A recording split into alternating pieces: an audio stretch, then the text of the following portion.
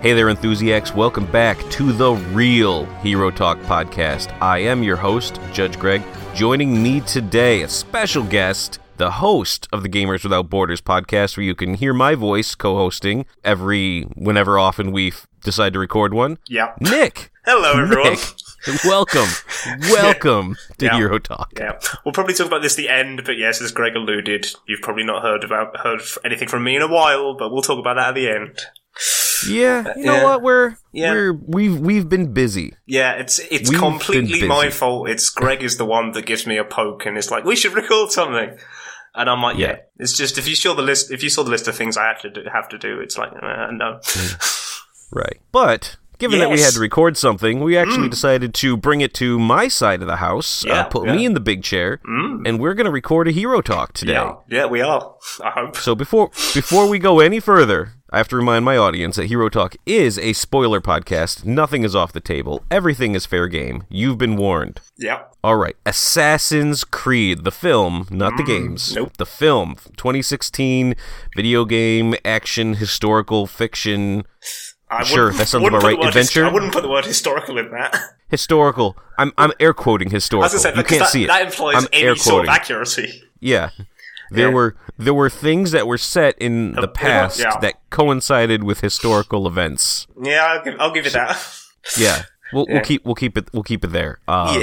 Yeah. Wow. Okay. We're going to talk about this. So I know you've seen this film. You actually wrote about it in your blog. I did. Which I did not read, actually, specifically because I didn't want to get your take on anything before the podcast. Well, funnily enough, because I didn't think I was going to have time to watch this film again, and so I reread my review, and so I apologize a little bit to anyone that has read it. I might end up saying very similar stuff, but I'll kind of use this opportunity to speak in more kind of depth. So hopefully it won't just be a rehashing. Right. So this is based on the video game franchise of the same name. There's been how many games in the series? 9? 9 main series, and then there is like kind of spin-off ones. Like there was a couple of DS games and mobile games and stuff. Yeah. So many. Yeah, which we'll actually get into a bit later on, but we'll get to that.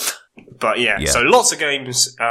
Interesting enough, it came out in the year that the Assassin's Creed video game series took a year off. Funnily enough, but well, it didn't take a year off. They just released a movie. But they are different. Yeah, okay. It's different arms of the company. Right, and so the movie is completely disconnected from the games. No, and this is what I wanted to bring up, because though not explicitly confirmed in the film at the time, there are a couple of shots which we can get into that kind of hint at the films, but more interestingly, and this is...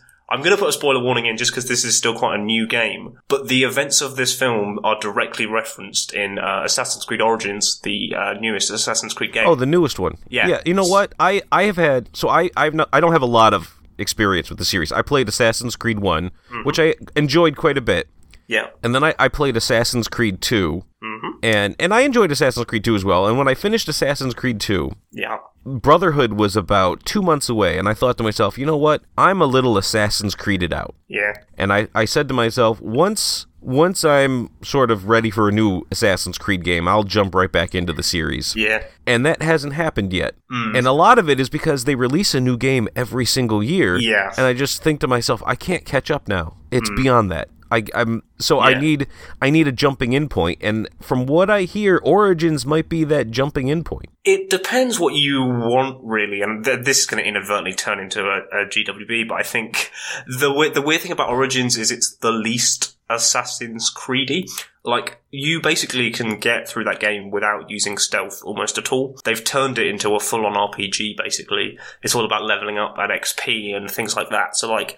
I'm one of those groups of people that has played every single Assassin's Creed game from 4 onwards, but have not played any of the Ezio games, which the original fans kind of say is the peak of the series. So it's like I've played it as it's moved away from being a stealth game into an action game, which is what I prefer because I find stealth inherently frustrating. So it kind of depends what you want. Yeah. Like, I think if you want an enjoyable experience, play Assassin's Creed 4 Black Flag, because it's not a very good Assassin's Creed game. It's a really good pirate game. Like, so what I usually found in the terms of, and I'm just speaking strictly from Assassin's Creed and Assassin's Creed 2, is that the stealth aspect that everyone talked up usually consisted of me making a plan, checking a route, tailing the guy, coming up on him from behind, having a guard spot me, giant melee ensues, and somewhere in the chaos, I happen to kill my target, and then I get the cutscene for doing so. So, when you say, like, it's not focused on stealth, I'm like, yeah, but when it was focused on stealth, it didn't do a great job of it. Well, I will say that I think if you want a more stealthy game, the best one to play is actually Assassin's Creed Unity, because at that one, they kind of... Because in previous games, even though you're supposed to be quote-unquote stealthy, the way like the combat worked, you could kill 30 guys in a row and survive. Whereas in Unity, they turned it very much on its head, whereby if you get in combat with more than about 3 people, unless you get every single button prompt perfectly, you're going to die. Like, it really kind of pushes you quite heavily that you can't just fight your way out. So, like I said, it really depends what you want, but we have got massively off topic. Yeah, we're now talking about the games, which is not what we're here to talk about. So let's talk about the movie. So the movie is similar to the games, where it's about an assassin back from historical times, in this case 1492. That date means something later. Yeah. Boy, you talk about foreshadowing. Like, as soon as they say Spain 1492, I think, oh, gee, I wonder if that's gonna play into this. Well, we'll get into that, because I looked into this and there's apparently more significance to that than I had realised. But well, we'll talk about it. But it's just like the other Assassin's Creed. It's not really about the assassin back in 1492. It's actually about a present-day guy who is getting strapped into a machine by a giant corporation called Abstergo, and he's reliving his genetic memory. And if you're sitting thinking to yourself, that's not a thing, then, you know what, just go with it. Yeah, I think, like, if you're a film goer that hasn't played the games, I think it will come across as weird, because I think if you're a gamer, you fundamentally have a bit more suspension of disbelief than you do with films, because kind of games have to be designed in a way to put you in the driving seat, whereas films, you're kind of just watching passively. Right. And, you know, they make several changes here, and you sort of have to, because you have to... things that work in video games don't quite work in movies, and you need to make things a little bit more cinematic and more engaging when they happen. But and the biggest one, before, you know what, we haven't even talked about the cast, I haven't even said what I thought, but we're going to get into it. Yeah. Let's talk about the Animus. Yeah, and I'm going to controversially say I much prefer it. Because I do too, actually. I'm with you. It makes logical sense, because if you take on board the implication of it's a simulation, if you're moving around in this simulation, you need to be moving around in the real world. Whereas in the games, you're essentially just like lying on a bed. Like, it would make no sense. Like look at like VR now and stuff. I know it's very, very basic, but we're starting to get to the point where it's the idea of movement in the real world is translated into the virtual world. Like, it makes more technological sense than just like a bed. Yeah, I mean, in the video games, it's a lot like the Matrix. Yes. You sit down, you get plugged in, and they send you to your genetic memory. Whereas in this, you're in a room and there's projections being tossed at you from your genetic memory, and you're moving around. Now, there are some points where, because I know that at one point Michael Fassbender's moving in the real world to correspond with his avatar, for lack of a better word. When he suddenly drops through a hole in the floor I didn't know was there, I have to think, so how did they do that? How'd they do that? Yeah, like, that's the weird thing, that, like, in the simulation, he's got complete freedom of movement, but in the real world, he's in a finite space. Like, I think there's a scene where when he's running, do they, like, just make him secretly go in a circle? Yeah, and it's like the scene where I think he's climbing up, like, a wooden structure, and it cuts to him in real life, and he is, like, climbing up the wall, but it's like, that wall is only so high. Like, it's almost as if, like, you would need the room in real life to be constantly on, like, a track and rotating, almost. Like, but I don't know why we're trying to apply real logic to this. Yeah, I've given it way more thought. It just... I like it because it gives Michael Fassbender something to do while he's plugged in, rather than be like Keanu Reeves in The Matrix and just flop around on a chair a little bit. Yeah. So at least this way he's doing something cinematic, and, you know, it makes more sense if you're unlocking them. You know, I shouldn't say it makes more sense, because that's just ridiculous. It doesn't make any sense at all, but...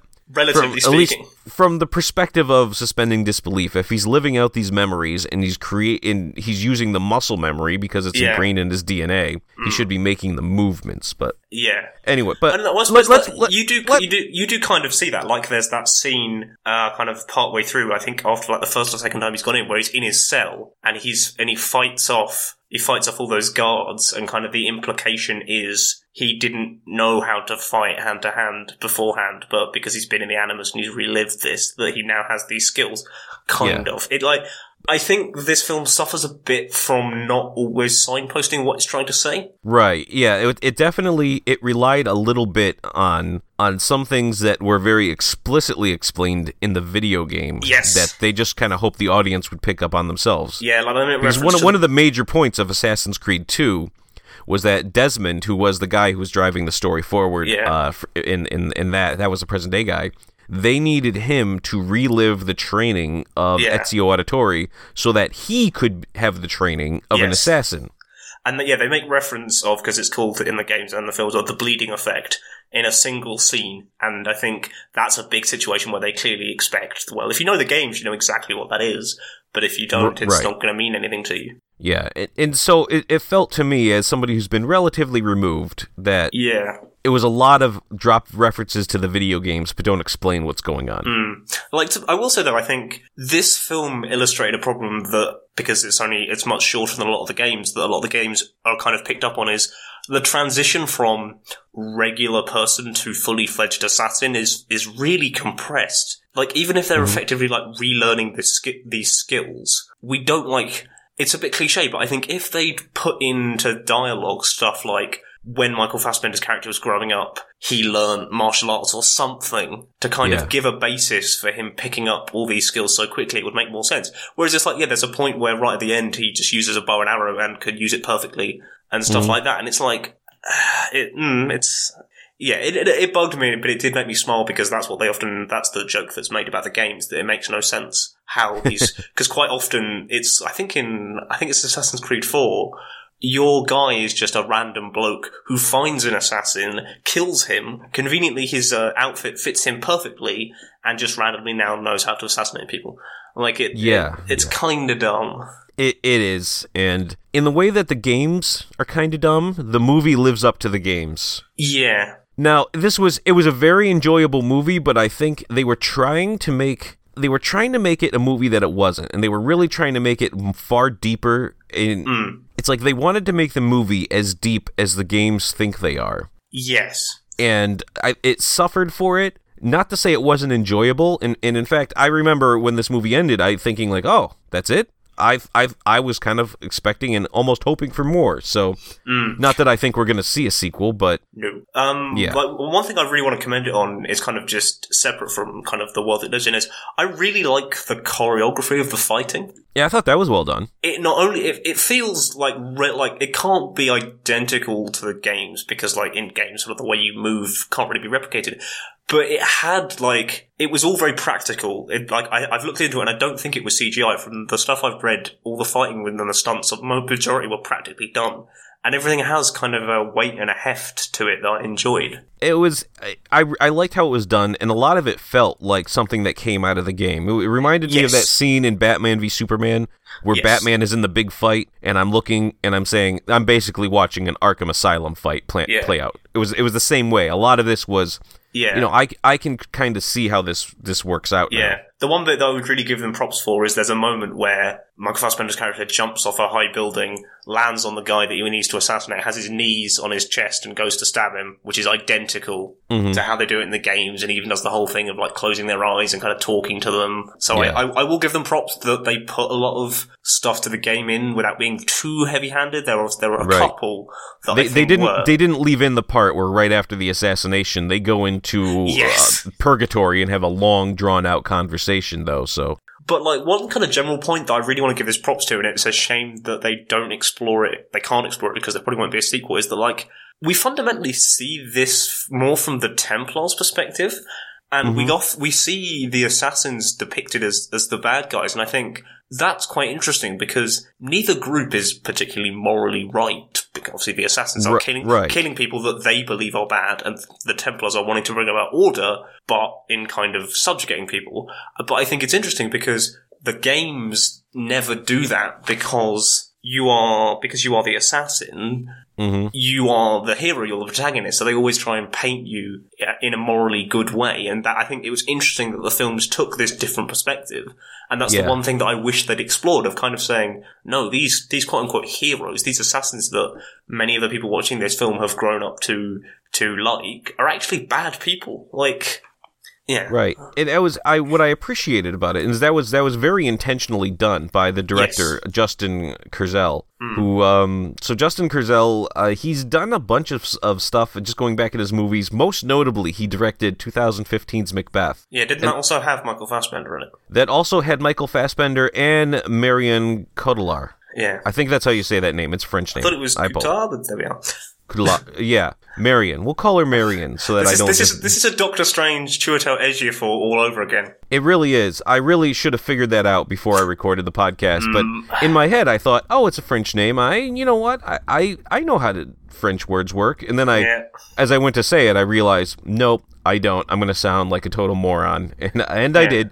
Sorry to enthuse the extensive French audience. Yes, it is. I don't think we have much of a French audience, but to them, I apologize. I really wish I knew how to say that name. Cotillard, maybe.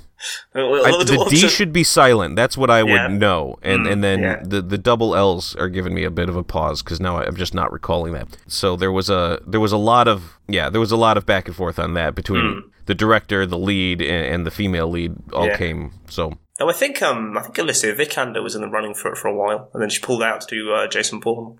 I didn't actually hear that. That's interesting. No. I think she was. I think she'd basically been given the role, and then it was like, no, I'm going to do Jason Bourne instead. Oh, yeah. Well, you know what? I liked having Marion Cotillard. Yeah. No, that wasn't right either. No, just the. But no, I think I did read somewhere that apparently Fassbender was the studio's first choice. Yes, he was. They were kind of like, if we were ever going to do an Assassin's Creed film, it's going to be him. Right. Well, I mean, Michael Fassbender, he is a big name in Hollywood right now. That's always my problem. I think he's reached the point, I think, it's at the moment, I think both him and Chris Pratt had this, and I think Jude Law had it a few years ago, where they seem to just be in every film. Right. Like I cannot stop for a film that has Michael Fassbender in it. Like, I've noticed they've released that film, The Snowman, which is, that's got him in it. It's an adaptation of a book. Yes. I want to also have an angry shout out to One Track Gamers because they mentioned this film and they thought it was just a weird film about snowmen. It's actually a really dark and gritty, it's based off a Nordic crime thriller. It's really good, but it's also really dark and quite gory. So, yeah, you guys, you're the worst. Okay, you're not the worst. Yeah, the worst at understanding film. That I can stand by. Yes. Yeah, there we go. All right, so we you know what, we've danced around the cast long enough. Let's actually let's go into some of these people. So Michael Fassbender, who most people would know from, I don't know, just watch any movie. Chances are he was in it. X-Men, Steve Jobs, Macbeth, The Snowman. I hear he was in that. Yeah. He's currently, let's see, what's the next X-Men movie? So they just did Apocalypse, Dark Phoenix, right? Yeah, but I don't know if that's going to have everyone in, because obviously they're doing New Mutants, which is a different direction. It's on his IMDb. I just checked it. Yeah. Okay, fine. Then, yeah, Dark Phoenix. So he's at least going to have an appearance in that. Yeah. I mean, he's done a lot of stuff, but I couldn't tell you, like, I'm not sure the first thing I saw him in. The first thing I remember seeing him in was 300. Funny enough, I've never watched that. Like, everyone always raves about it, and obviously... I mean, I'm not going to rave about it. It is a movie that I enjoy, but he played, I'm going to look up the character's name because I don't remember, Stelios, who's not a real person from the Battle of 300. He actually replaced another person who was there. I don't know why they did it that way, but he was in that movie. But that's the first thing I remember him from was 300. Well, it could be Prometheus for me, but that was quite new. It wasn't Prometheus. That was quite new, though. Inglourious Basterds. Oh, Inglourious Basterds. I love that movie so much. More than I probably should. Relatively recently, and I did quite enjoy it. It's a weird film. I'm not entirely sure how I'd I will say that Brad Pitt's character, Aldo Rain, is probably one of my top 5 favorite characters in all of cinema. If they decided to make a spin-off movie just about Lieutenant Aldo Rain, I would watch that movie. I seriously would. I love that character. Definitely do a hero talk on it one day. I want to. I really do. And I watch it all the time. So it's one of those movies I could do a hero talk today because I've seen it in the last 2 months. Yeah. And that's perpetually true. About every 2 months, I watch it again. And I'm not even a Quentin Tarantino fan, but I just love that movie. No, I'm not like I'm going to get murdered for this, but I've never watched Pulp Fiction. Pulp Fiction gets more. I think it's overrated, and I know that's awful for me to say. It's a cinematic masterpiece. Air quoting again. That's my perspective. That I almost feel like I don't know much about it, but I feel almost an obligation to watch it because so many people talk about it in this way. But then I've never watched The Godfather either. There's a lot of kind of classics of cinema that I've not watched. Yeah. I will say that to any person who tells me I have to watch a movie, I usually ask, have you seen Casablanca? Yeah, no, it's my answer. Yeah. Casablanca is a rare movie. We're way off topic, but I don't care. This is important to say. It came out in the 1930s, and the pacing, the style, and the story still work today. If you watched it today, you wouldn't think, wow, what an old, weird movie. Yes. It still works. You can still watch it and still enjoy it, and it's interesting because historically, I mean, the Nazis play a big part in it because it's the 1930s. It's set around the 1930s. But it's interesting because it's before World War II. And it's before we sort of romanticize the anti-Nazi thing. Yeah. And just to see it played out. I shouldn't say romanticize anti-Nazi. Being anti-Nazi is supposed to be a fairly safe position. But I do know what you mean. Yeah. There's always in that sense of like you could always be quite brutal and quite aggressive because it was always, well, they're Nazis. This makes me sound like I'm saying Nazis aren't bad people. Nazis are terrible people. But there was this trend in cinema that you could basically do anything, and it was you were always going to be the hero. Like you could have Inglourious Bastards doing whatever they wanted and maiming Nazis, and we don't feel bad because Nazi ain't got no humanity. Exactly, and like that is like the maiming of Nazis is a big thing of Inglourious Bastards. The whole thing with the scalping and the carving swastikas into their foreheads and stuff like that. Like I don't think you could do that to any other group, really. No, you couldn't, and without a lot of controversy. But it's just interesting because this happened sort of as a result of what we know that they did. Yes, like it is a bit of revisionist history because it's often said that at the time when this was happening, a lot of people were unaware, and that's kind of why they survived as long as it did. Yeah. Yeah, you really shouldn't get me, a historian. All right. So anyway, yes. we're now somehow talking about the Nazis in the middle of our Assassin's Creed film Hero Talk. So let's go ahead and back this up. Anything else about Michael Fassbender? Not really. I think he did a good job. I think he's one of those actors that can kind of turn his hand to anything. I think he was a little bit. I don't think the script gave him that much scope, but it didn't. And there was definitely some times where I think the script was not in his favor. Yeah, I'm thinking specifically when they're dragging him to the Animus, and he's singing "Crazy for Being So Lonely." Yeah, that was a bit weird. One thing I meant to touch on before we go deep in on the cast is I think it's weird that they elected to keep all the scenes in Spain in Spanish, given that even though it's terrible video game logic, all those Assassin's Creed games are like, no, everyone speaks English in the past because it's a simulation. And I thought it was weird. It's also terrible video game logic that you would look exactly like your ancestor. Yes. But it with the exception of in this movie, they gave Aguilar had brown eyes and Michael Fassbender has blue eyes.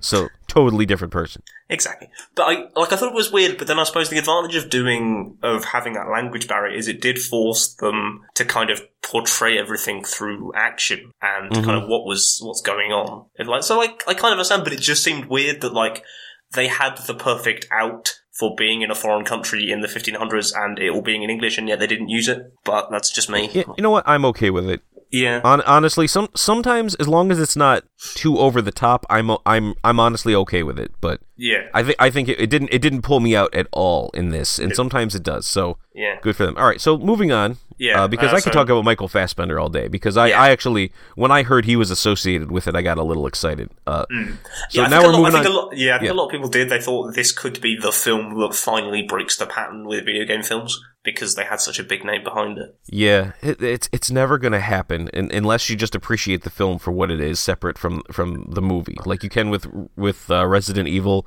or Street Fighter. Man, everyone knows I love that Street Fighter movie. I love it to death, but it has nothing to do with the game. It's just a fun movie. I am quietly confident about the new Tomb Raider film, but I'm incredibly biased. You are incredibly biased, but as am I, and I'm excited. All right, so let's talk about Marion again, because so people would know Marion from Inception and The Dark Knight Rises, where she played Mal in Inception. And I mean, can I say Miranda in The Dark Knight Rises? We both know that's not who she actually played. Talia al Ghul. Yeah. Yeah. So she was the Rose in The Little Prince. Okay. I guess if you're familiar, so The Little Prince is a French novel. Actually, I've read The Little Prince in French. Look at you being all cultured. Yeah, see? Look at me. Though that's why I'm so upset I don't know how to say her name, because again, I know enough French that I actually read The Little Prince, the actual book, in French, and understood it. Not just, like, said funny words to myself, but actually understood it, so I should know it. Yeah. Everyone listening at home could give Greg a round of applause, yes. Yep, so if everyone can just tweet me at Judge Greg is Law and just let me know how awesome I am for reading French, that's great.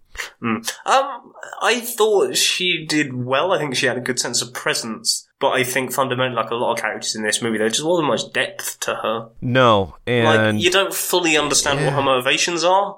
Like... So it was even at the point where, remember towards the end of the film, where her dad was going to get the award because he's like, you know, Mr. Templar. Yes. And she reads his speech and she realized, wait, we're going to use this to get rid of the assassins? Like, she was so completely unaware that that was happening. And in my head, I was thinking, didn't you know that? Yeah. I thought that was your motivation. So now, this whole film, I have no idea what you were motivated by. Yeah, and like, one of the last lines of the film, she basically goes like, yeah, the Templars can have the apple, but I want Michael Fassbender's character.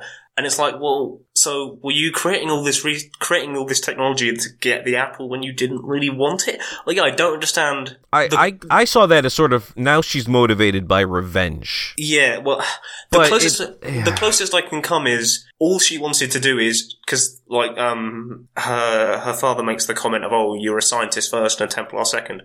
So it almost sounds like she just wanted to perfect the Animus as a machine from a technological scientific perspective, and she just didn't really care how she was like getting the funding and getting the resources to do it. But then as soon as she realized it meant killing the assassins, but then she makes the comment that like one of her parents was killed by the assassins, so she kind of has a reason to hate them. Yeah, there's a lot of Right. It very much took me by surprise when she was upset and appalled that they weren't going to end violence, but they were going to try to or they were going to do so by removing the assassins. I was just very surprised by that, especially when she's looking for the Apple of Eden. Is that what they called it? That is the same as the games, by the way, as well. Yeah, I thought in the games, there was like many of these things, not just the one. There are many items of Eden. There's a sword, a shield. I think there are actually multiple apples, but the implication is they have some form of mind control in them. Right, and because they didn't, and I appreciate they didn't go into this, and other than just a brief passing, but they did not mention the Forerunners or any of the old alien. Well, they do very briefly. There is one scene where when Marion Cotard is explaining to Michael Fassbender, she makes reference to,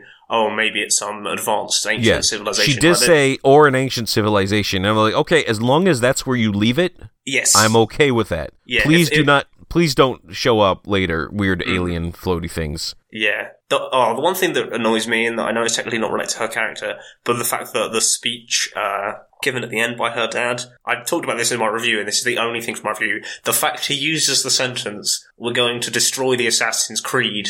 No, that doesn't make sense. The Creed is their motto. You can destroy the Brotherhood. In this movie, the Creed is the Brotherhood of Assassins. No, but if basing it off the universe, it's so well documented that the Creed. Yeah, I think that's one of those things that's done for the uninitiated moviegoer. Yeah, and because they're going to wonder what's the Creed, and so if we just call the Assassins the Creed, then. But then again, I don't understand Spanish, and part of me wonders, is the Creed said at some point in the past? Like, I wonder, at the very beginning scene when Michael Fassbender's being, initiated in, I wonder if it is said then, I don't speak Spanish, so I don't know. Alright, so when did you not have subtitles? No, that's the weird. That is the way I was watching it. It's the subtitles covered all the English sections, but then any of the Spanish sections, the subtitle was just speaking Spanish. Huh. So that's interesting because I watch all movies with subtitles on because I don't like to miss things, and so I actually saw it with the subtitles on, and they said like in a world where the truth is lies or something. Okay. The truth is lies. Everything is permitted. Those words were definitely spoken in Spanish. Okay, so they were spoken. Okay. Yeah, okay, and more than once. They said it once at the very beginning, and then Michael Fassbender said it again towards the end of The Animus when he became a full-on assassin, and then they decided to make him their leader for some reason. Okay, I retract that complaint. It's just I clearly have a funny copy of this film for whatever reason. But yeah, that bugged me a little bit because it doesn't make sense in the context of the I think what was grammatical sense. Yeah. So if you had the subtitles for the Spanish parts, which is why the Spanish parts didn't bother me, is because I just read the subtitles. I can now see why that would bother you if the subtitles were just turned all the way off because now you're wondering, okay, so what are they saying? What's going on here? Yeah, now I'm wondering. I probably missed a fair few things in that film. I mean, most other stuff you can get from context without losing anything. So all right. So subtitles aside, let's just move on because we start talking about the ins and outs of subtitles here. So Jeremy Irons played Dr. Riken. Is Dr. Riken from the games? Do you know? Funnily enough, I checked, and apparently he does appear very briefly in the first game as the CEO of Abstergo. Oh, does he? Apparently, and he is also mentioned by name in Origins as well. Hang on, I'm googling right now. You get to listen to me Google, listeners. Yep. I'm wondering because I played that first game. While you're googling, I will say I'm willing to give Jeremy Irons a pass on basically anything because he was the voice of Scar. He was the voice of Scar. However, there's some new guys doing Scar now. I know. Well, we'll get into that in a second. But original Lion King, that is a big part of my childhood. I still know most of the lyrics to all the songs. So yeah. It's great that we'll soon be connected to a king who will be all time adored. Yes, I would have carried on, but you caught me off guard there. just very briefly with that new Lion King cast, it's interesting. I'm glad they kept James Earl Jones as Mufasa. I am glad. I can't imagine anyone else voicing Mufasa, and yes. So there is a. I'm gonna work this in so everyone can get ready to take a shot. So there's a cartoon on Disney Junior called The Lion Guard, which is a continuation of the story.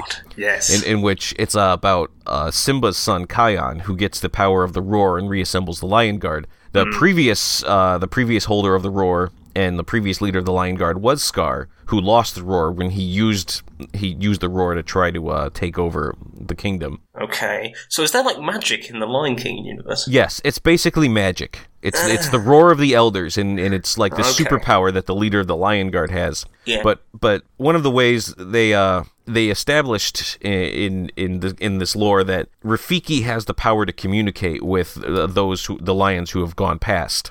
Okay. And so what a lot of the hyenas did is, since they wanted to be able to try to get rid of the Lion Guard and to get back into the Pride Lands, they stole not Rafiki's staff, but Rafiki's apprentice's staff. Okay. And they used that in order to call upon Scar. So the ghost of Scar actually plays a pretty big part in the latest season of the Lion Guard. Interesting. I know this is so off topic, but on the whole, that looks like an interesting cast. Obviously, I massively applaud them for being so diverse and inclusive with it. I'm kind of sad that they didn't get Rowan Atkinson back in to be Zazu, because I think he's really good in that role, but that's just a personal thing. Yeah, I'm everyone in, although I don't know how I feel about Beyonce. Yeah, I was going to say, how much... part the cynical part of us both, I think, thinks it's just a PR thing. But then there's a very small part of me that almost thinks she genuinely wanted to do it because she doesn't really have that much film experience beyond Austin Powers. And then obviously because she's such a big star, the studio is never going to say no. But I always think... they would say no. She wanted to be Princess Tiana, and she didn't want to audition. And so the studio said, no, you have to audition. Yeah. And to her credit, though, I will say, in her defense there, she's Beyonce. If you want Beyonce for the role, then you already know what you're getting. Does she really need... What's she going to do with that audition that you didn't know? Oh, you can sing? Oh, interesting. And at least in this situation, it's not a live action movie. It's a voiceover job, and her voice is what she's known for. So, like, even if her proper acting ability maybe wasn't fantastic, you know that her voice is always going to be her greatest talent. So, anyway, now we have gone so far off. Okay, reining it back Jeremy in. Irons. Jeremy Irons, Alfred from Batman v Superman and Justice League. Yeah. He's going to be in The Batman coming up. We don't even know if Ben Affleck's going to be in The Batman. But we don't even know if The Batman is going to have a Batman in it. What if they got Alfred to be Batman? Oh, that would be good. Yeah, you know what? I would normally say no, but it's Jeremy Irons, so I don't count anything out for that guy. Imagine if you're a criminal in Gotham, and then basically the slightly like modulated voice of Scar descends from the night and punches you. You are going to stop being a criminal straight away. Let's see. Man in the Iron Mask is another movie he's known for. One of my personal favorites. Yeah. He played Aramis in that one of the Three Musketeers. Yeah. And that was 98. So he you know what, he didn't look like he's that old in that movie. He looked quite young, to be honest. Yeah. Even though part of the story is the Musketeers are supposed to be older and aging, but he's a very famous actor. I couldn't really name we cannot go into everything he's been in. I'm just picking and choosing my favorites. Yeah. All right, so Jeremy Irons did a fantastic job. I think he probably was underutilized, but I was going to say, like, I think Jeremy Irons is always the villain, and I think you could give him a lot more scope to be more villainous, because, like, in this, they almost didn't present him as a villain. They presented him just as, like, obviously because it's quite pro-Templar, they present him as a savior, but, like, even his goal is kind of, it's not objectively bad. Like, he talks about wanting to cure violence, it's just kind of implied that that's through, like, basically brainwashing violent people. Right. It's through mind control, which there's probably there are some ethical insinuations there. Yeah, whereas, like, the Templars in the games, it's always more implied, like, no, they want to slaughter millions of people or something. Like, they're always more inherently evil than they are. I think Jeremy Irons has got so much presence and so much gravity, you could make him be a lot more, but they didn't. But, yeah, and it's unfortunate that he was underutilized like that, but at least it's nice to have good actors in these parts. Yes, yeah. All right. As much as I want to keep talking about Jeremy Irons, we do need to move on. I'm just going to hit a couple more people here because holy cow. Yeah. And I have story elements I want to talk about. Brendan Gleeson played Joseph Lynch, who was Michael Fassbender's character's father, and he's in a bunch of movies. He was in Braveheart and Troy and Gangs of New York. And the reason I bring him up is simply because I just want to point out that his son Brian played the younger version of him and the one that killed his mother. And I think I read that as well. Yeah. So I remember thinking when I saw him that you know what? It's really crazy that he looks just like his younger self. Yeah, no, that's Yeah, I thought it was just amazing casting, but no, as it turns out, it was very intentionally done. Of course, his son is also an actor, so it's not like they had to pull him out of college or he wasn't a realtor, you know, they didn't stop investment banking for a day and come film this movie. He is an actor, so it makes perfect sense that they would do that. Yeah. I will say, I feel like the twist with him didn't land. Like, I kind of felt like they were building it up to be this big thing that he was also there. And I was kind of like, what? Like, I remember it took me a while the first time I watched it to realise who he was. Mm-hmm. Like, it's just, I don't know, something about the way they introduced him felt a little bit off to me. Yeah, I think they were expecting us to fill in a lot of gaps for them. Yeah. It almost felt like they needed like a catalyst for Michael Fassbender to turn against Abstergo. So they were kind of like, well, here's the guy that killed your mum, and then you can start rebelling, because that's what the assassins fundamentally are. They're rebels. Yeah. Yeah. And there was some questionableness about his character turn in general. Like, right at the end, what was going on? Is that something from the games where he's in the Animus, and all of a sudden all these other assassins have gone from are communicating with him? Is he now connected to the Creed? Is that what the Creed is, Nick? Well, from my understanding, the Creed is just the phrase. But no, that scene, I think, is a more... Like, I don't think there's any basis in the games for that. Like, the closest they come to that is when they're talking to I've forgotten what their name is, whatever the old ancient civilization is. They sort of come in projections. But no, I think that scene is meant as a little bit of fan service, because one of the assassins in that scene looks a hell of a lot like Arnaud, the protagonist of Assassin's Creed Unity. There's one that kind of was his face missing? Because that's my impression of what people were like in Assassin's Creed Unity is missing faces. No.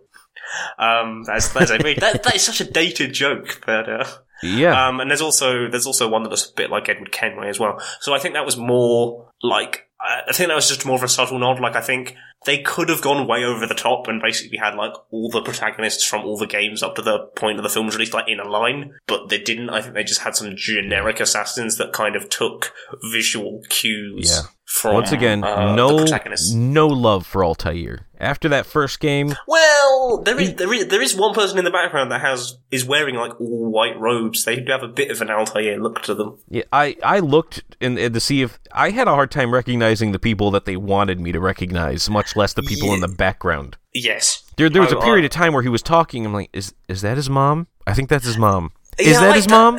That confuses me. I'm still not entirely sure who that character is. Like, I think the implication is it's his mother, but it doesn't look like her. It didn't look like her, but I mean, she was definitely an assassin, and she, in fact, so she's the one who's actually in line with the regular guy. I can't think of his name now. Aguilar. She's actually the one in line with Aguilar. That's why she wanted to be killed, so that they couldn't put her in the machine, because the assassins somehow knew about the Abstergo and the Animus. I don't know. I was going to say, that character at the end looks like a culmination of his mother and Aguilar's look like love interest kind of thing. I don't know her name because I didn't have any subtitles.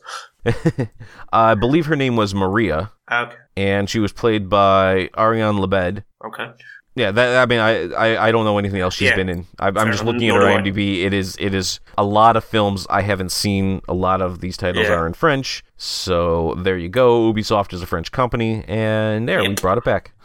But yeah, like I think that scene is a bit weird, and I think that was more just meant as a bit of fan service, and I'm glad they weren't as heavy-handed as they could have been. But I don't know if this is the whole thing with 1492 that you're alluding to, but apparently, in one of the side games on the DS, Ezio Auditore was actually in Spain in 1492 to assassinate Torquemada, who's like the main villain in this.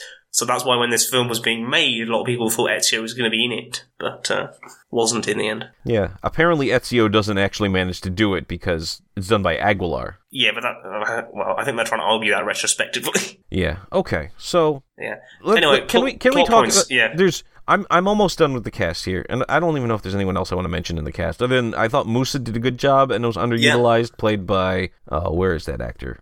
Played by Michael K. Williams, who he's been in a ton of stuff I've seen, but he seemed vaguely familiar, but I couldn't place him. He's a character actor, and so you've seen him in a ton of stuff. The Road, I remember him from The Road, and he was in Gone Baby Gone, RoboCop, 12 Years a Slave. A ton of stuff I've seen him in. He's never like a central main character. No. Yeah. I was a little confused as to did Musa know he was an assassin, or what was going like when they brought these people in? There's obviously was still an order of assassins because Cal's dad killed his mom. Yeah. But I also got the impression there were some people who were brought in and then had their assassinness awoken within them. Okay.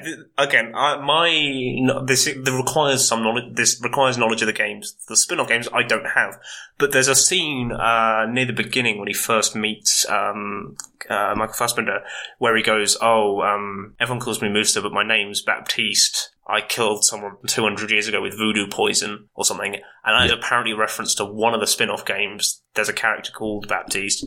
So yeah, the kind of implication is he is an assassin in the sense of one of his ancestors is an assassin, or was an assassin, and he's then kind of carrying on the bloodline. The implication is like the kind of like three other people that we see that are quote unquote assassins are linked to various assassins from various games, and it's kind of suggesting they are proper assassins in and of themselves. Okay. If that is my understanding, but it relies on games that I've not played, so I can't confirm that. Yeah, I'm fully. I couldn't either, to be honest with you, but yeah. I do know that there was a lot of different props that were created directly out of the games themselves. Yes. I guess the filmmakers had a lot of reference to it. Yeah. I want to talk about the wrist blades, because the wrist blades still confuse the crap out of me. Okay. So in the first game, I was under the impression that when you removed part of your ring finger, yes, that was done explicitly so that when you made a fist, your finger wouldn't be in the way, and the hidden blade could come up through the gap in your hand, basically. Okay. I was specifically given that impression that that's what it was there for, and then in Assassin's Creed 2, they make mention that in order for the hidden blade to work, you need to remove part of your ring finger, but then Leonardo da Vinci... fixes it, He fixes it so it doesn't have to happen. So now I'm confused because it seemed like Aguilar, they show him, the first thing we see of Aguilar is he's getting his finger cut off to be part of the Creed, and they make a big point of that. In the first game, when Lucy, who is she's an assassin, but she's in the Abstergo, when she wants to show you she's part of the Creed, am I using that correctly, Nick? Part of the Creed? Yes. Well, technically part of the Brotherhood. When she shows you that part of her ring finger has been cut off, so that she's one of them. But then Ezio never gets that part of his ring finger cut off because they adjusted the blades, which gives me a headache. So then why are they cutting if they don't need it? And we clearly see with Aguilar in this film that he has the blades on both hands and that they don't come up through the gap where his finger used to be. So they weren't needed for that. Well, so then, why did he get his finger cut off? Well, okay, there's 2 points I want to make there. Firstly, I was never under the impression that it came through their fist. I always thought it came from just underneath their wrist, as it showed in the film, kind of like Spider-Man style thing. I think that's probably a result of you not playing the first game, because in the first game, it was very explicitly shown that you cut off your ring finger, and so in the gap where the ring finger used to be, that's where the blade comes out. Okay. My only other explanation for the other way would be that part of the mechanism that, say, pushes the knife forward would impinge upon where your finger would be, so you have to cut it off. But the interesting thing is Assassin's Creed Origins, which kind of goes back and kind of, in a sense, retcons a bit of Assassin's Creed 1 and kind of looks further back, also brings back the finger cutting off thing and kind of says, well, it started here. And that game's story is a little bit weird. It does have hidden blades in it, but I think the finger cutting thing is more kind of a ritualistic kind of, this is kind of the sacrifice you make. Okay. And I think I'm probably putting too much into this, but I think the argument could be made that in the early days of the Brotherhood, it was seen as a bit of a ritualistic cultural thing, and then by the time of sort of Ezio onwards, as things change, people go, well, no, it's kind of unnecessary. Because I suppose you could make the argument that if you cut off one of your fingers, you can't fight as effectively. Yeah. Or if you're trying to infiltrate Abstergo, yes, probably having a finger cut off. I don't know how that managed that, or how. I think they might have retconned Lucy to have that finger back again. I don't know. Yeah, and apparently it's a mistake in the film that they cut off his right hand ring finger when it's normally on people's left hand, because you want to keep your sword hand intact, which for most people is their right hand. Well, someone less maybe Aguilar was left-handed. Possibly, but I can't be asked to go back in the film and check. That is like Cinema Sins level of checking stuff. I don't care enough to go check on that. So anyway, it's really odd. It highlighted to me that I don't understand what the ring cutting off was for, and I have some background in the game. So to your John Q moviegoer, they're wondering why we don't know. Yeah, it means that they're definitely not going to know. Yeah, it was just it felt like it was done because that was a thing in the games. Yeah, but then the funny thing is, like, these days, and for a lot of, like, newer Assassin's Creed fans like me, it's not even a thing in the games, because they stopped doing it after Assassin's Creed 1. Yeah, in Assassin's Creed 2, they explicitly make the point where, Leonardo da Vinci says, we gotta cut off your finger, and Ezio says, big do jokey it. Scene. Yeah. And then, nope, just kidding, we don't have to do that, I fixed the design. And, which... Yeah.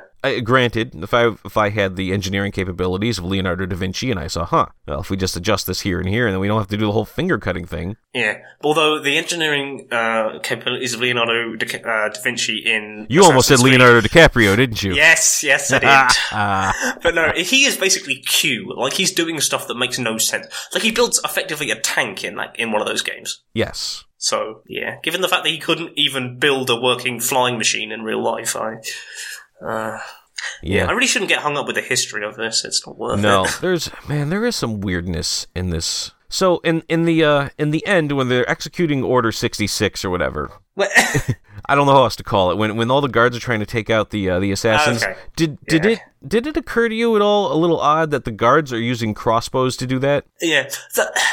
Well, no, the thing with the guards that really confused me is there's that scene right at the beginning when Michael Fassbender is given the wrist guards, and that guard has this whole speech of him basically kind of saying, like, the assassins were actually great people, but I don't consider you an assassin yet. And I kind of thought that meant that, like, all or some of the guards had been infiltrated by the assassins and would actually help in the end, and yet that never seems to happen unless I missed something. Yeah, I really feel like there was more to the story of that Yes. guard that we just didn't. Yeah. I'm actually, now that we're mentioning him, I was looking to see if I could find the character's name, and I'm not even. McGowan, I think, was his name, played by Dennis Menochet. I got his name right. Wait. So yeah, I felt like there was a lot more to that, and maybe in the sequel. Sequel. All right, just to give a brief shout out to Dennis Menochet, though, he was in Inglourious Bastards. Well, who did he play? Perrier Lapidite. Oh, I shouldn't believe have he was asked. I saw that the film ages gentleman ago. in the beginning of the movie who was harboring Oh, yeah. the girl under the floorboards and her family. That sounds familiar. But yeah, like this film genuinely feels like they cut a lot of stuff out, and though it's very unlikely, I'd be quite interested to see like a director's cut where they just put it all back in. Yeah. Like I don't know, like this seems like a film where they could have fixed a lot of holes if they put that back in. Not like Batman vs Superman, where the kind of ultimate cut made it worse. I don't know if it made it worse. I liked it better. Also, I hear. Yeah. Well, Batman v Superman had some other stuff going on. We're not going to talk about that right now. But and it's just weird moments like that, like really felt to me like there was something else there and kind of plot threads they wanted to follow but didn't in the end. Yeah. So, okay, I want to talk about the end of this movie because, first of all, I should say that there was no real climax to the movie. No. I at one point, after they had escaped from Abstergo, which was not that climactic of a scene, to be perfectly honest with you, and I thought, oh boy, now we're going to get... And I remember looking at the time and saying, they've only got 15 minutes left. How are they gonna have a climax in this movie? Yeah. Well, even though it would have been heavy-handed, I think I remember the first time seeing the fight in Abstergo, I almost expected Michael Fassbender's character, the actual Callum Lynch, to kind of start wearing an assassin-style outfit while he's fighting in the real world to kind of show that he's finally transitioned into being an assassin, which they do right at the very, very end, but I thought during that big fight, that could have been the moment where you put in like the full outfit. Yeah, when they have that brief moment to like grab all their weapons and that he would have actually like grabbed a hood or the armor of Altair or something like that. You really want to get Altair in this, don't you? I do. Well, the armor of Altair was also a really big part of Assassin's Creed 2 in that you had to you had to do like a bunch of collect missions in order to unlock the armor of Altair. Yeah, it didn't give you like a load of health. Yes, it did. It was the only thing I actually went through all the effort of unlocking in Assassin's funny Creed enough, 2. that is the same with me in Assassin's Creed 4 because it deflected bullets. Wow. Yeah, the armor you got deflected bullets. So anyway, I would have liked to have seen it, but that's all right. But so no, yeah. It's just so anticlimactic. It was just they do their thing and then they're like, well, I guess we can leave now. Yeah, the only thing I'll give them credit for that kind of the last scene where Jeremy Irons' character, what's his first name? Alan, yes, is killed. It is very reminiscent of the very early games of the whole thing of you walk through a crowd so you don't get detected, then you sneak up behind the back of your target and just stab and go. Like, those early that was very clearly choreographed to be like the games, and I do at least I approve of them doing that. But yeah, like I think because everyone was so underdeveloped, I feel there wasn't any weight to it. There wasn't. And then also they have the really sequel baity bit at the end, where obviously the assassins have now got the Apple of Eden back, the Templars want it again. Like it's clear they were hoping for another film. I don't think it's going to happen. Although, this film, the budget was 125 mil and it made 240, so... Okay, so at least it wasn't a massive... It wasn't a flop, it just wasn't critically acclaimed, and so people might not go see it. It is rated very, very low on Rotten Tomatoes, I'll tell you that. It was like a 27%. And while this movie's no masterpiece, I thought it was not that bad. It's one of the better video game films, and I think one of the more faithful. Right, yeah. So I remember you're mentioning the early games, which is funny because I had some definite flashbacks to the early games when Aguilar was running away from a bunch of guards after escaping his execution, running away with Maria. And at one point, I remember thinking, if these people go hide in a group of monks and pretend to pray to get away, I don't know if I'm going to be able to buy that. Or employ random prostitutes. Yeah, or just like hide in a bale of hay or something. Well, funny enough, I looked out for this when I was watching it, but couldn't see it. But apparently, during like the fight in the beginning, that one of the like soldiers is like thrown off a cart into a bale of hay. He was. I saw that, and it was definitely that felt like a definite nod to the games. Because I do understand that when they very explicitly do a leap of faith, and they even name drop it as a leap of faith, they can't do the landing in the hay. That was a very awkward name drop too. Yes. Because he does it, and it breaks the animus, basically. Yes. Yeah, that's the weird thing, and it's almost like this core part of the game, in the games world, is something clearly so unexpected because it breaks the animus. Or, well, it like causes the animus to like stop for a bit and then reboots. Yeah, they have to reboot the animus, and the woman is just, the leap of faith. Okay, just relax. And the weird thing is, they talk a load about synchronization, which is weird, because, like, that's just a mechanic in the game to, like, stop you from going too far. To kind of deal with the graphical limitations of the console it's running on. And yet they have a whole big thing about it, and I'm like, why? Nah, I don't know. It's a storytelling device, is like anything else. Yeah, I guess. This last scene, so when, I have to say, for the Templars, they have the worst security ever. Yes. That it was like they basically just had two guys at the door with a metal detector. Yeah. And the assassins were able to walk in without invitations or IDs or anything. They're not even checking people at the door. There's whoever wants in, just walk on in. Yeah. When a guy walks in, he's like, "Oh, what do we got? Oh, your belt buckle. Yeah, we don't need to investigate that further. We just have an apple of Eden inside here. No problem." And we're certainly not going to investigate the hidden blades that would set off the metal detector.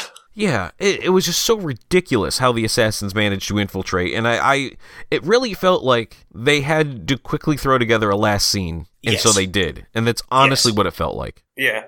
Whereas, like I almost think, like, this would only work if a sequel was guaranteed, but I almost would have said you should have ended the film with them escaping Abstergo, and then the next film would basically be like, now that the assassins are out, they will spend the entirety of the next film chasing Abstergo and chasing Jeremy Irons' character. Yeah, but I think that would have made more sense. It just didn't. It didn't work, especially there was nothing to his escape. He kills Dr. Riken, and then he gets the apple, and then everyone's just freaking out and leaving, but they're all wearing hoods too, so he wears his hood and just sneaks out with them, and nobody knows what's going on, and the guards aren't checking anybody on their way out. They're like, this way, and then he meets up with the other assassins, and they decide, hey, here's fun, let's go climb a tall building so that we can jump off.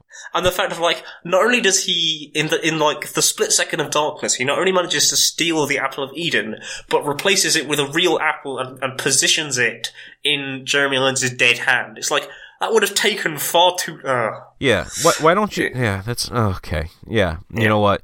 That last scene really bothered me because there was so much disbelief I had to suspend. Yeah. That in the room where the Apple of Eden was... that an assassin could come up, kill him, take the apple, nobody sees it happen, in a room full of Templars, everyone's like, run away! Yeah. Let's not try to get this thing we've been spending the last 1,000 years looking for. Yeah, and to be honest, like, I know it's a bit of a, I'm going to use a phrase that Assassin's Creed 2 fans will get, a bit of a Magic Pope moment, but I almost think it would have been interesting if they'd had a prolonged fight between Riken and Callum, but because obviously Riken had the Apple of Eden, that would have made him a stronger adversary. Because like Riken is just like a businessman; he has no combat ability. Nope.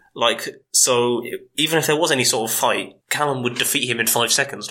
So I think they could have brought that in. It would have been an interesting nod to the game. Of the majority of Assassin's Creed games, the final boss is like powered up by a precursor. That's what they're precursors, like a precursor item. Mm-hmm. But no, apparently not. Yeah. Yeah, I almost get the sense that, like, they were planning to leave that more open-ended, and then, like, just as they were finalising the script, it was decided, no, we're not doing any more sequels. So they kind of hastily put that on the end to try and give it a bit of finality with a tiny bit of a backdoor. It reeks of rewrites. Oh, yeah. No, yeah. All right. So I think we can start wrapping this one up. Yeah. So now's the time on Hero Talk where we talk about what our favorite part of the movie was. So Nick, what was your favorite part of Assassin's Creed? Yeah, this is hard. I will give you that. Well, this is the weird thing, because I came into this, and having just come off a second viewing, with a lot more of a positive look on this than I did. And then, but by the end of this, and I've actually talked it through, I realised I like this film a lot less. I don't know. I'm tempted to say that scene I mentioned a while ago where Aguilar jumps off a high building and he assassinates someone, because it's such a perfect mirror for the game without it so obviously winking to the camera and being like, "Hey, you see what we did?" Yeah. And like I said, I think the fight, like, a lot of the initial fights are quite good. Like I said I like how they're choreographed, and I think they could have very easily gone like overly CGI with this, and I'm glad they didn't. No, I would say. I heard it said that 80% of the movie was practical effect in real life. Yeah, which for a movie these days is quite decent. Yeah. So yeah, this film was mediocre enough that no particular moment makes me think, wow. Like, yeah, I have no real standout moment. Yeah, I have a really hard time trying to think of a standout moment, because I can't think of anything that I just said, wow. You know, I like the fights. Yeah. I like that scene there. I like their escape from all the guards at the burning at the stake. Speaking of which, this happens in movies a lot, and it drives me nuts. It's where the dialogue for the sake of the audience, not for the characters. But when Jeremy Irons is at the Templar base and he's looking at that photo, and the Templar elder Ellen Kay, played by Charlotte Rampling, and she explains the painting to him, as though in all the times he's been there, he has never once noticed it before. Yeah. It's like, we need to explain it to you because it makes more sense in the story if we give you this context. But it was just silly. There was no reason to explain it to him. Yeah, that felt like one of the bigger wink and nod moments, and it suffered because of it. Yeah, it was unfortunate. Unless maybe it was just a brand new painting. I don't know. Yeah, well, because she does make a point at the time that, like, she was like, "Oh, that's the closest we came to obtaining the apple." And I almost thought they were going to make a comment that might have tied Ezio in and been like, "Oh, but sadly we were stopped by an unknown master assassin or something." And then for those in the audience that would know, they'd go, that's probably Ezio or Aguilar, depending on what sort of timeline we're going on here. Yeah. Anyway, no. All right. No. You've made me lose so much enthusiasm for this film. I'm really sorry. You seem like you really liked it, and then I watch it, and I'm like, I don't know what he's. Yeah. I'm so hoping this doesn't happen with Tomb Raider, because I know it's got a lot of things in its favor. Yeah. All right. So I guess now that since we don't really have favorite parts, I guess now it's time to give it a score. I don't know, Nick. What would you score Assassin's Creed? I give it Eagle Vision to look and find all the plot holes out of 10. And I give it a severed ring finger. There we go. There we go. It's not terrible, but it's not. It doesn't stand out. There's nothing special about it. It's one of those films that, like, if it was on a Sunday afternoon on TV, I'd watch it and kill a couple of hours, but not much more. Yeah, so anyway, we've come to the point in time where we're going to go to final thoughts. And in lieu of just giving our final thoughts, Nick, since you're our special guest host on this episode, where can people find more of you and what you do? You can find me in a lot of places. You can find me, as Greg alluded to at the beginning, on the Gamers Without Borders podcast. It's predominantly me and Greg. Yep. We talk about video games and technology and stuff. You can find me on Twitter. You can find the podcast on Twitter at GWBpod. You can find me personally on Twitter at Just Another Gaming Blog, or Just Another GMG Blog, I should say. I now have 280 characters, as with most of the rest of Twitter, so you're now going to get even more lukewarm takes from me. Ooh, lukewarm takes. Yeah. You can find my writing at various places, predominantly at nickpjenkins25.wordpress.com. I will get Greg to include a link to my Assassin's Creed review with this episode as well. If anyone wants to read that, is basically what I've said here, but if you like that in written form, by all means. And fun fact, I think I realised there's a really obvious typo in like the 5th line that I haven't had time to change, so have fun finding that. Yep. So anyway, there will be links to all of that in the show notes on enthusiasts.com. And that is it. Nick, thanks for coming on the podcast. No, anytime. It was great to have you here. It's always fun to talk with you about movies, because I feel like I bring so many movies to Gamers Without Borders. It's kind of fun to bring games to Hero Talk. Yeah, and I won't drop the name because it may never happen, but me and Greg have also spoken about a film that I would like to discuss one day that may or may not happen, so you might be hearing from me at some point in the future. Yes. On this podcast, if I can convince Greg to watch it. If you can. All right. Well, we'll leave that teaser out there for all of you. All right. So if you want to hear more of our podcasts, interviews, and articles, you can check out Enthusiacs.com. We are also on Twitter, Facebook, and YouTube. Just search for Enthusiacs. And until next time, this is Judge Greg saying, everything is permitted.